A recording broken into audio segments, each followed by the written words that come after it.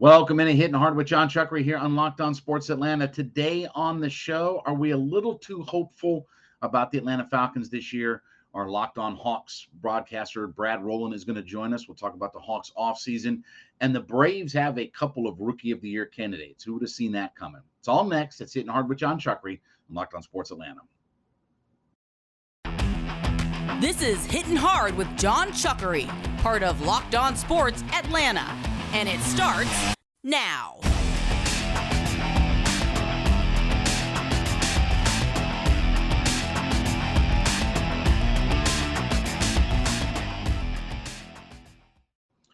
We welcome you to another edition of Hittin' Hard with John Chuckery here on Locked On Sports Atlanta. We ask you to head over to youtube.com. Almost 2,300 subscribers now to our YouTube page. We thank you so greatly in just this short amount of time for being a part of our community. Find us there, hit the subscribe button, leave us a comment. Of course, free and available on all your favorite podcast platforms, including Spotify and Odyssey. Leave us a 5-star review and then follow me on my personal Twitter page. That would be at JMCH316.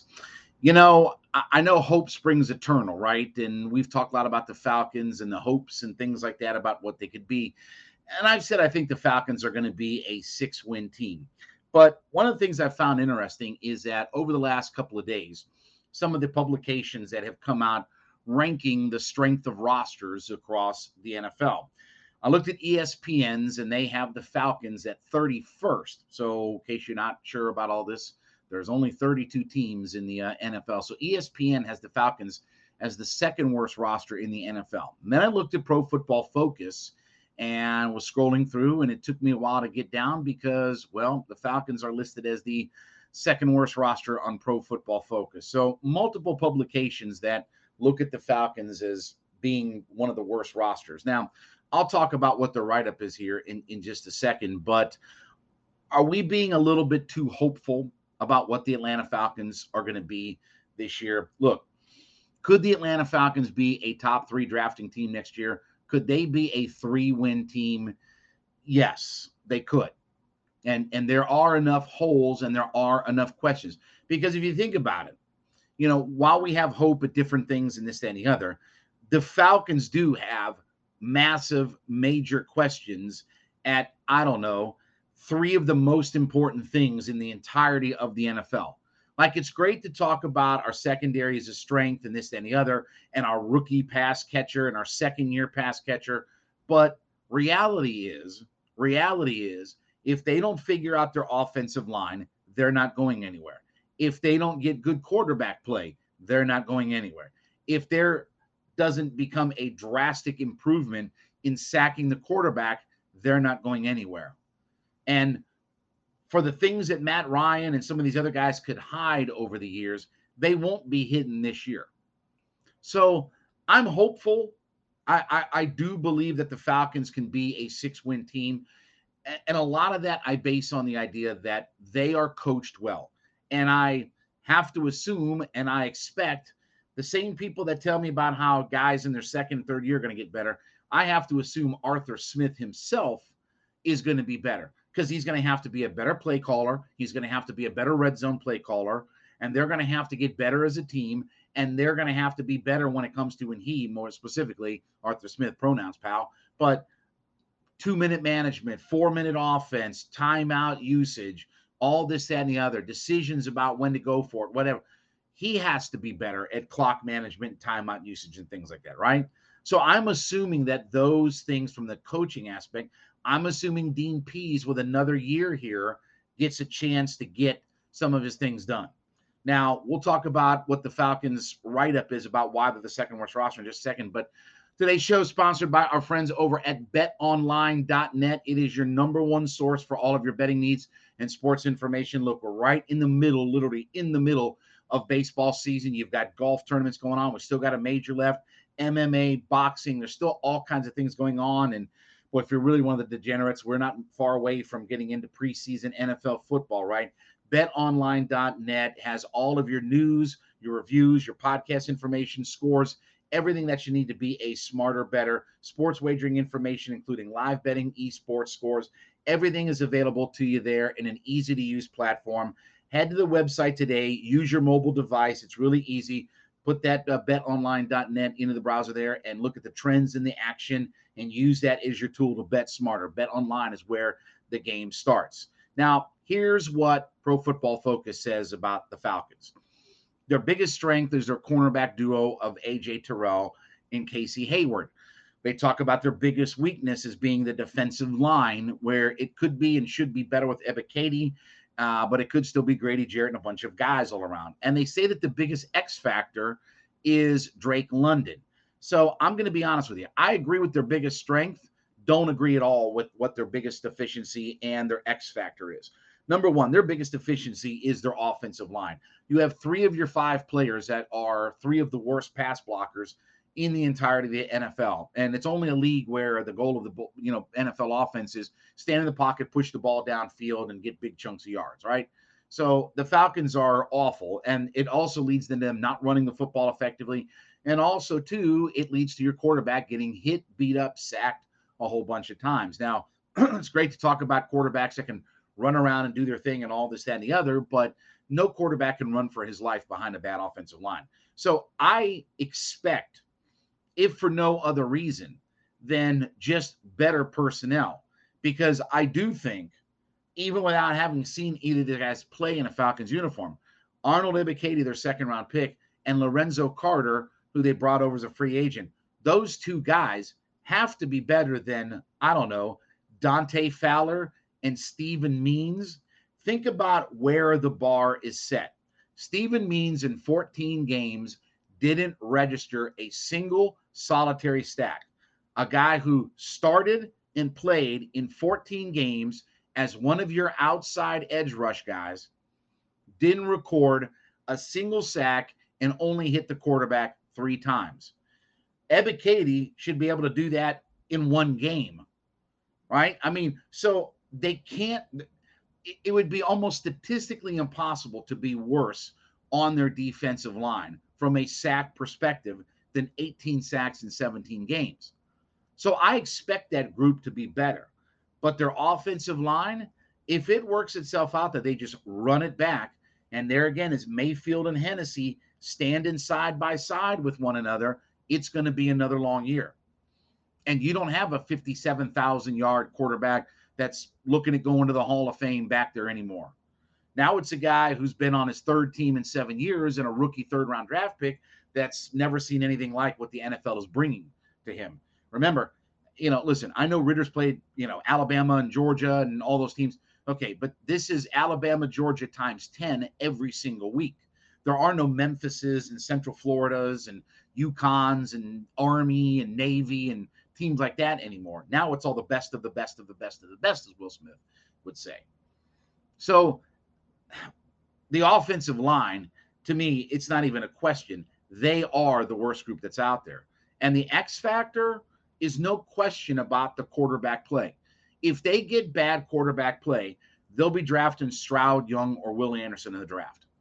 If they can't get their offensive line to improve, they're going to be one of the bottom-feeding teams. I'm hopeful.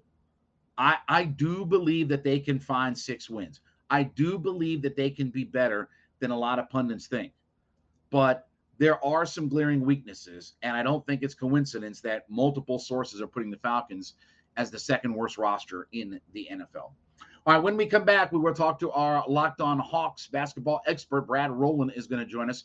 We'll talk about the Hawks offseason here next. It's Hittin' Hard with John Chuckery on Locked On Sports Atlanta. Back with you on Hittin' Hard with John Chuckery here on Locked On Sports Atlanta. We ask you to head over to youtube.com, find our page, subscribe to our channel, leave us a comment, free and available to download on all your favorite podcast platforms, including Spotify and Odyssey, and then give me a follow on my personal Twitter page at JMCH316. The show today is brought to you by our friends over at Blue Nile. I know it is the season to talk about getting engaged, right? Summertime, love is in the air, whether you're looking for custom jewelry for your engagement, whether you just want something for an anniversary gift or what have you. Our friends over at BlueNile.com have all the tools that you need to get this done. You can make that moment sparkle with jewelry from BlueNile.com. And listen, our special we've got going on for Locked On Sports listeners, get $50 off your purchase of $500 or more. So that's as exclusive to our Locked On listeners. Use the code LOCKEDON,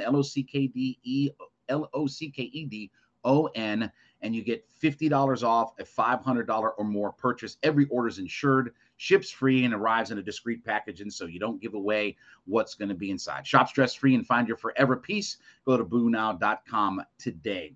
We are joined now by our Locked On Hawks podcaster. He is our friend Brad Rowland out in Las Vegas. You can follow him on his Twitter page at BT Rowland. And Brad, thanks for spending a few minutes with me. And so what's some early thoughts in looking at this team out in Summer League thus far?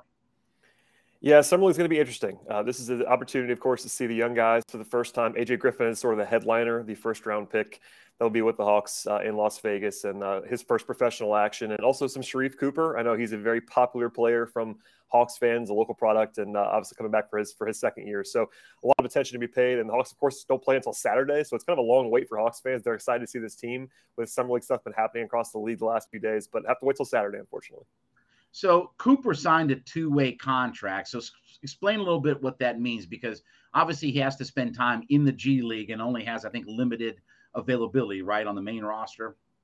Yeah, Sharif is on a weird situation now where he's actually technically a restricted free agent, but they're gonna bring him back in some capacity. They can make him on a real contract if they want to. They can have him back on a two-way if they want to. I think he'll spend some time in College Park no matter what. And the question is kind of how much he is with the big league club, because they brought in Aaron Holiday to back up both Trae Young and DeJounte Murray. And one of the wrinkles with this team is having Murray as the starting two guard, quote unquote, but also the guy that they are planning on backing up Trae as well. So there's kind of a up in the air as to how many minutes there'll be for Sharif or anybody else behind those guys. So let's talk about the Herder trade for a second. I mean, I think it's a couple things. I mean, and tell me if I'm off base, but, you know, they kind of picked Herder, or I should say picked Bogey over Herder, and it clears up $65 million. I don't think it was I don't know if salary dump is the right word, but it does make sense from a business perspective, doesn't it? If you are going to get in the luxury tax or make one more big move, you do at some point have to find some money to be able to move around, right? Yeah, I think that the deal may not be expressly about money, but it certainly it's a factor. You know, long term, they're going to have to pay DeAndre Hunter in the future. At least they hope that they're going to have to pay him in the future. You know, John Collins still on a long term deal. They bring in Murray now, who's going to be making a lot of money in the future. Trae Young's on a max contract. All those things. And Herder, well, that's a pretty good contract. It is 4 years long. And with Bogdanovich having some knee issues, a little bit older, I think it was also just easier to move Herder in a lot of ways. He had probably more value as a trade piece. And you bring in Murray ahead of him, and basically you have these three guys between Murray, of course, who's going to be the starter now, and behind him, Herder and Bogdanovich. They didn't really have necessarily room for all of them. So it's one of those, it saves them some money. It sort of rounds out the roster a little bit, and also it's kind of a natural, you know, long-term thing to kind of clear some space and flexibility. You think they could use Justin Holiday or Harkless as trade pieces because they are in expiring contracts, that if they need to just put a salary in to make things work out right, that could be what those guys are really here for? Yeah, I think Harkless in particular. I think right now Holiday is going to be in the rotation, probably as the fourth wing. Like, I think he'll actually have some value on the floor this year as a two-way guy, kind of a 3-and-D role player type. Nothing fancy, but someone who can play real minutes for them. Is on that kind of a little bit smaller track, but doesn't really have a role necessarily. Maybe some backup 4 minutes if Jalen Johnson is not quite ready yet. But I think for the most part, the plan will be to play Jalen Johnson. So yeah, I think Harkless in particular is a very expendable guy if they wanted to kind of include him or move him to even shed more salary and kind of have that piece that can be sort of a pivot either way. Brad, what do you think AJ Griffin's role can be with this team for this year? I think probably pretty small as a rookie on the big league club.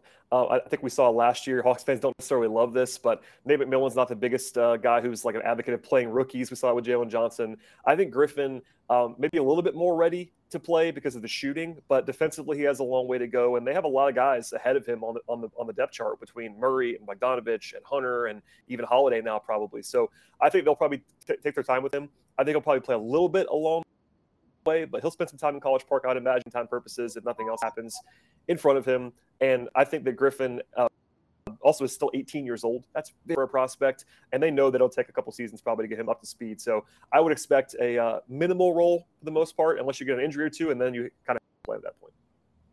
To your point about young guys and rookies, is it, I mean, I believe Jalen Johnson's not there in Las Vegas, right? He's not part of the Hawks roster. Yeah, he had a non-surgical procedure after the season, is not ready to play yet. So it's supposed to be not a long-term concern. He'll be back for training camp, but he's not ready to play physically right now. I think he'll probably be out here with the team, but he's not going to play. He's not on the roster. So that kind of takes away one of the intriguing points, and it becomes basically Griffin, Cooper, and some supporting guys that are out here. So I guess the question is, what's Johnson's role? I mean, is he going to spend a lot of time in College Park too? I mean, or are they finally going to give him a shot up here? Because look, at some point your roster is going to have some young, cheap guys. I mean, let's be honest. We're going to have a whole bunch of high-priced guys. You're going to have some young, cheap laborers, we like to say. Is he going to have a role for this team this year? Yeah, I think so. I think they're not 100% sold on him until he actually does it. But I think going into the season right now today, he would be their backup power forward, I think. I think he'll have that Gallinari type of role, maybe a little bit smaller than Gallinari playing because he was obviously making a lot of money, more established guy. But they don't really have anybody in front of Jalen Johnson other than John Collins at the 4 spot right now. So I think he'll come into the season with a designated role in a way he didn't last year. If he struggles, maybe they have to pivot away from that. But to your point, they're going to have to play him at some point. And I didn't have a huge problem with him not playing a lot last year. I would have at least liked to see him tried at some point. But this time around, they kind of have to try him. If it doesn't work, it doesn't work. But it's time to go ahead and give him some playing time designated from moment one and kind of see if he can sink or swim at that point. So I had a chance to talk with DeJounte Murray last Friday. He was doing some media rounds and had a chance to speak with them. And he talked about how, look, he knows Nate and he knows the Hawks, and he's been talking to Trey for the last few weeks and this, that, and the other. And I think he's ready to get cranked up and going. He said at that time he hadn't had a chance to talk with Nate about his role, but I think we all assume after Nate's comments in the offseason about, hey, if we bring another ball handler, Trey can start to play off ball more.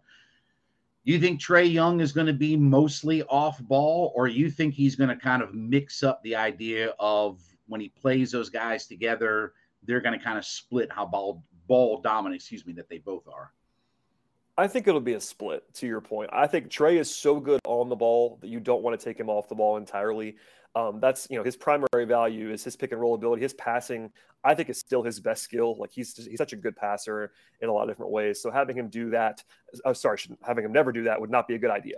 I do think, though, that he'll play more off the ball now. Murray is by far the best guy they've ever had next to him as a creator on ball. And that will kind of push Trae a little bit to be off ball. And his shooting numbers are really good in catch and shoots, stuff like that across the ball. So I think that it'll be a mixture. You'll see Murray on the ball some with Trae. You'll also see a stagger, I would imagine, to where you make sure that Murray is on the floor a lot when Trae is not on the floor. And that allows Murray to play on the ball considerably more when Trae is sitting on the bench. You kind of run your offense through Murray when Trae's off the floor. So the balance will be tricky to find. I think Nate will try to find it. And but for the most part, what I would certainly not say is like you want to give Trae time on the ball because that's still his number one value. All right, so it's the $75,000 question, right? I mean, I know on draft night, I was at the Hawks draft party, and John Collins I know the blue check mark media told me that he was going to be traded on draft night, and I understand the idea, but I've also, in talking to Steve Koonin and people, they're not giving Collins away unless they get ready to win now players. And my point is, at the point of where we're at in this offseason, okay, I understand Ayton is a guy that they still link to the Hawks. Take away DeAndre Ayton, I don't think there's a legitimate name out there that's quote unquote available that makes a lot of sense. So what's the reality of we're going to move Collins or we're going to keep him and hope that Murray and Trae together can get him more involved in the offense? I think one of the trickier things with a Collins trade that you sort of allude to there is that the entire time he's been very available, but they want to get a starting caliber power forward back. And that makes life difficult because you're trading him, yes, potentially, but when one of your parameters is we have to get a starter back at the same position, it just makes it hard to try to find that partner. And yeah, I heard a lot of stuff before the draft, and even right after the draft, that the Hawks were definitely looking to move Collins. I think they did try to, but they were never going to take a bad offer for him. That was the kind of, there are certain times when a player is so toxic that you have to try to move him for whatever you can get. That's not where Collins is. The Hawks wanted to potentially move him, I think, but never find the deal that they wanted so far. It's still possible. And yeah, to your point, there's not a lot of like big name players. I think honestly, if he's moved now, it's going to be a return that fans are like, wait, that's all we're getting kind of thing. Like, and I think that there's a lot better chance now than there was 2 weeks ago that he's not traded And personally, I never saw the impetus to do it anyway. I think John is an underrated player still. I think that, yes, his role is a little bit smaller than he probably would like it to be next to Capella and playing, only the 4 for the most part. But listen, he's still a really good player, and you don't want to downgrade this. You made this win now move with Murray. What you don't want to do now is take a step forward, clearly trying to win in the present, and Collins is probably your best option to do that before. Yeah, and last thing for you, Brad. I mean, and I asked this of Steve Cooney, and I'm like, I know there's a lot of rumor out there, but okay, just because there's rumor, why do the Hawks have to trade? Because that's become the narrative is, well, the Hawks have to move. Why do they have to move him now? John Collins didn't come out and say, I don't want to play for the Atlanta Hawks. The Hawks front office didn't say, we want to get rid of. I can tell you, Travis Schlenk didn't say, we want to get rid of him. To me, it's been, and I hate to say it this way, and I'm not picking on it, but again, it's a lot of media narrative about this, that where is the teeth behind all of this? And Collins is a 25-year-old player who still has a role, and he's got 2 stars in front of him now. You don't have to worry about being the second guy now. You don't have to worry about being a star. Go out there and be John Collins from a couple of years ago, and I think this team can still win a lot of basketball games this year. For sure. And I think the one thing that I was confident is that the Hawks were going to do something different going into next season, but they already did that. The Murray deal accomplishes that. Right. He's the guy that checks all those boxes for them. And once that sort of bigger move was done, for me, the impetus was never going to be move John, but once the changing move already happened, again, you're kind of looking for a trade that maybe still nets you a player back, but are you a guy that's better than John Collins in exchange for John Collins? I think probably not, unless it's a move that we just not heard about at all, which is always possible. I think once the Kevin Durant thing is over, maybe the sort of the deck chair shift across the league, and there's still a possibility that he's traded. But for me, it would never have been anything for me to move John Collins, and I think that he should be comfortable coming back. He's a team guy too. I know he's been in rumors for a long time. That can't be easy for anybody, but he's a pro. He plays hard. He'll show up. He'll play hard if he's back, and he'll be their best option, at least of the whole board that I can see. Check him out on Twitter at BT Rowland. And then don't forget, you can download his podcast free and available. It's on our YouTube page. It's on all your favorite podcast platforms. Locked On Hawks every day as well. And he is out in Vegas. Brad, we appreciate it, buddy. Thanks for checking in with us. And don't spend all your money at the casinos out there, okay? Thanks for having me, John. It should be a fun week plus here in the desert. You got it. When we come back, we'll talk about a couple of guys that are really in the hunt for Rookie of the Year with the Atlanta Braves. It's Hittin' Hard with John Chuckery on Locked On Sports Atlanta.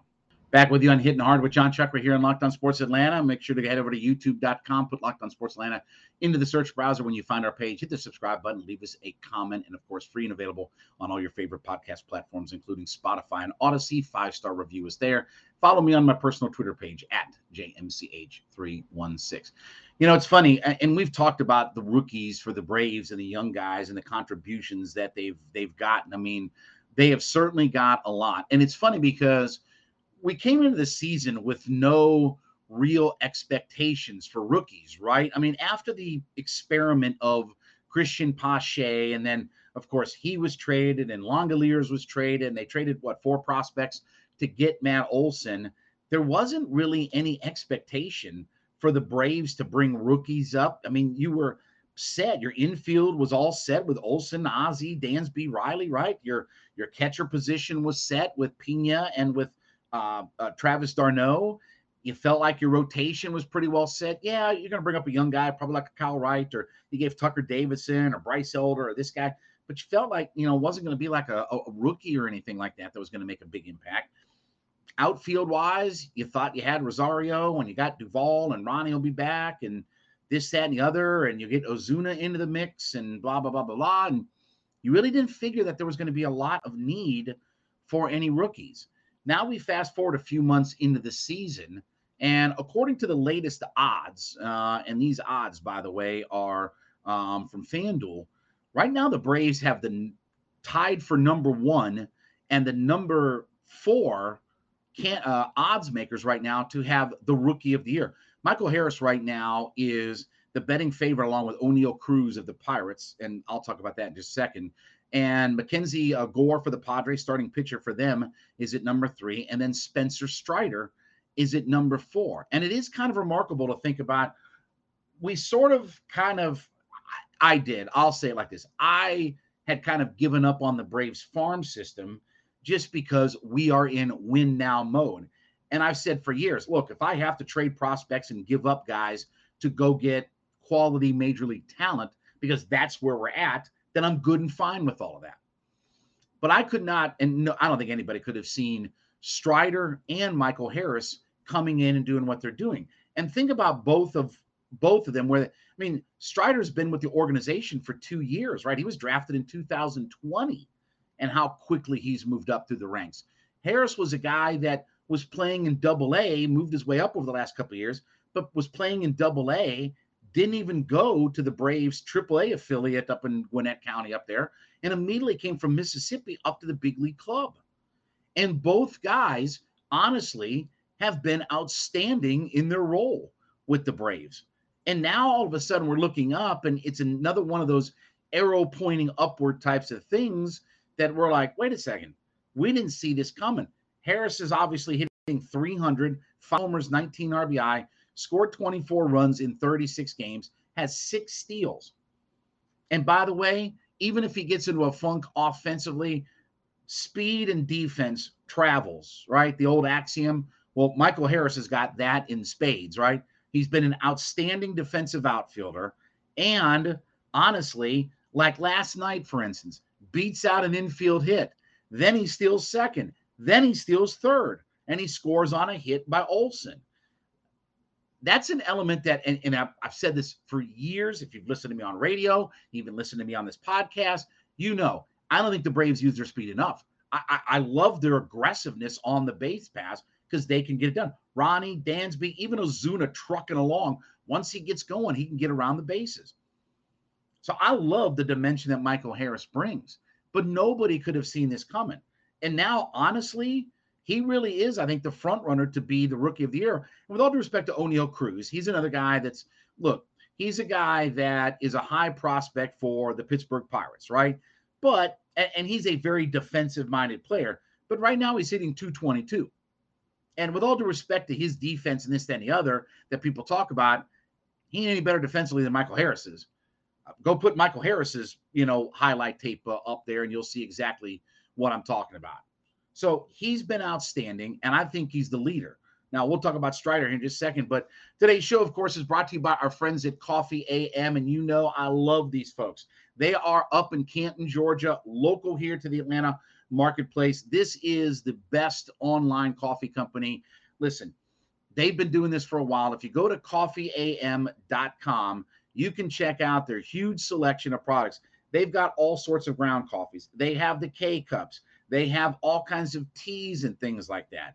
I mean, these guys are awesome. I'm drinking it here this morning. I mean, I do it every single day, but they are the best small batch coffee roaster in America. And again, they're local here to Atlanta. They have a lot of different flavors. You like lighter blends, you like darker blends. I'm a dark roast guy. I love that kind of stuff. So here's what we've got going on for you. We've got a special going for you. Right now, if you go to coffeeam.com/lockedon, coffeeam.com/lockedon, put in locked on into the coupon code, and we're going to give you 15% off all the coffees, teas, gift sets, whatever you buy out there, you're going to get that 15% off. So again, go to coffeeam.com/locked on today. Take a look at the full menu of different things that they've got on their website, coffeeam.com/locked on. Use the coupon code locked on at your checkout, and you get 15% off your first order of coffees, teas, and gift sets. I love these guys. They're up in Canton. That box that they sent me smells tremendous. Coffee AM is the best small batch roaster in America.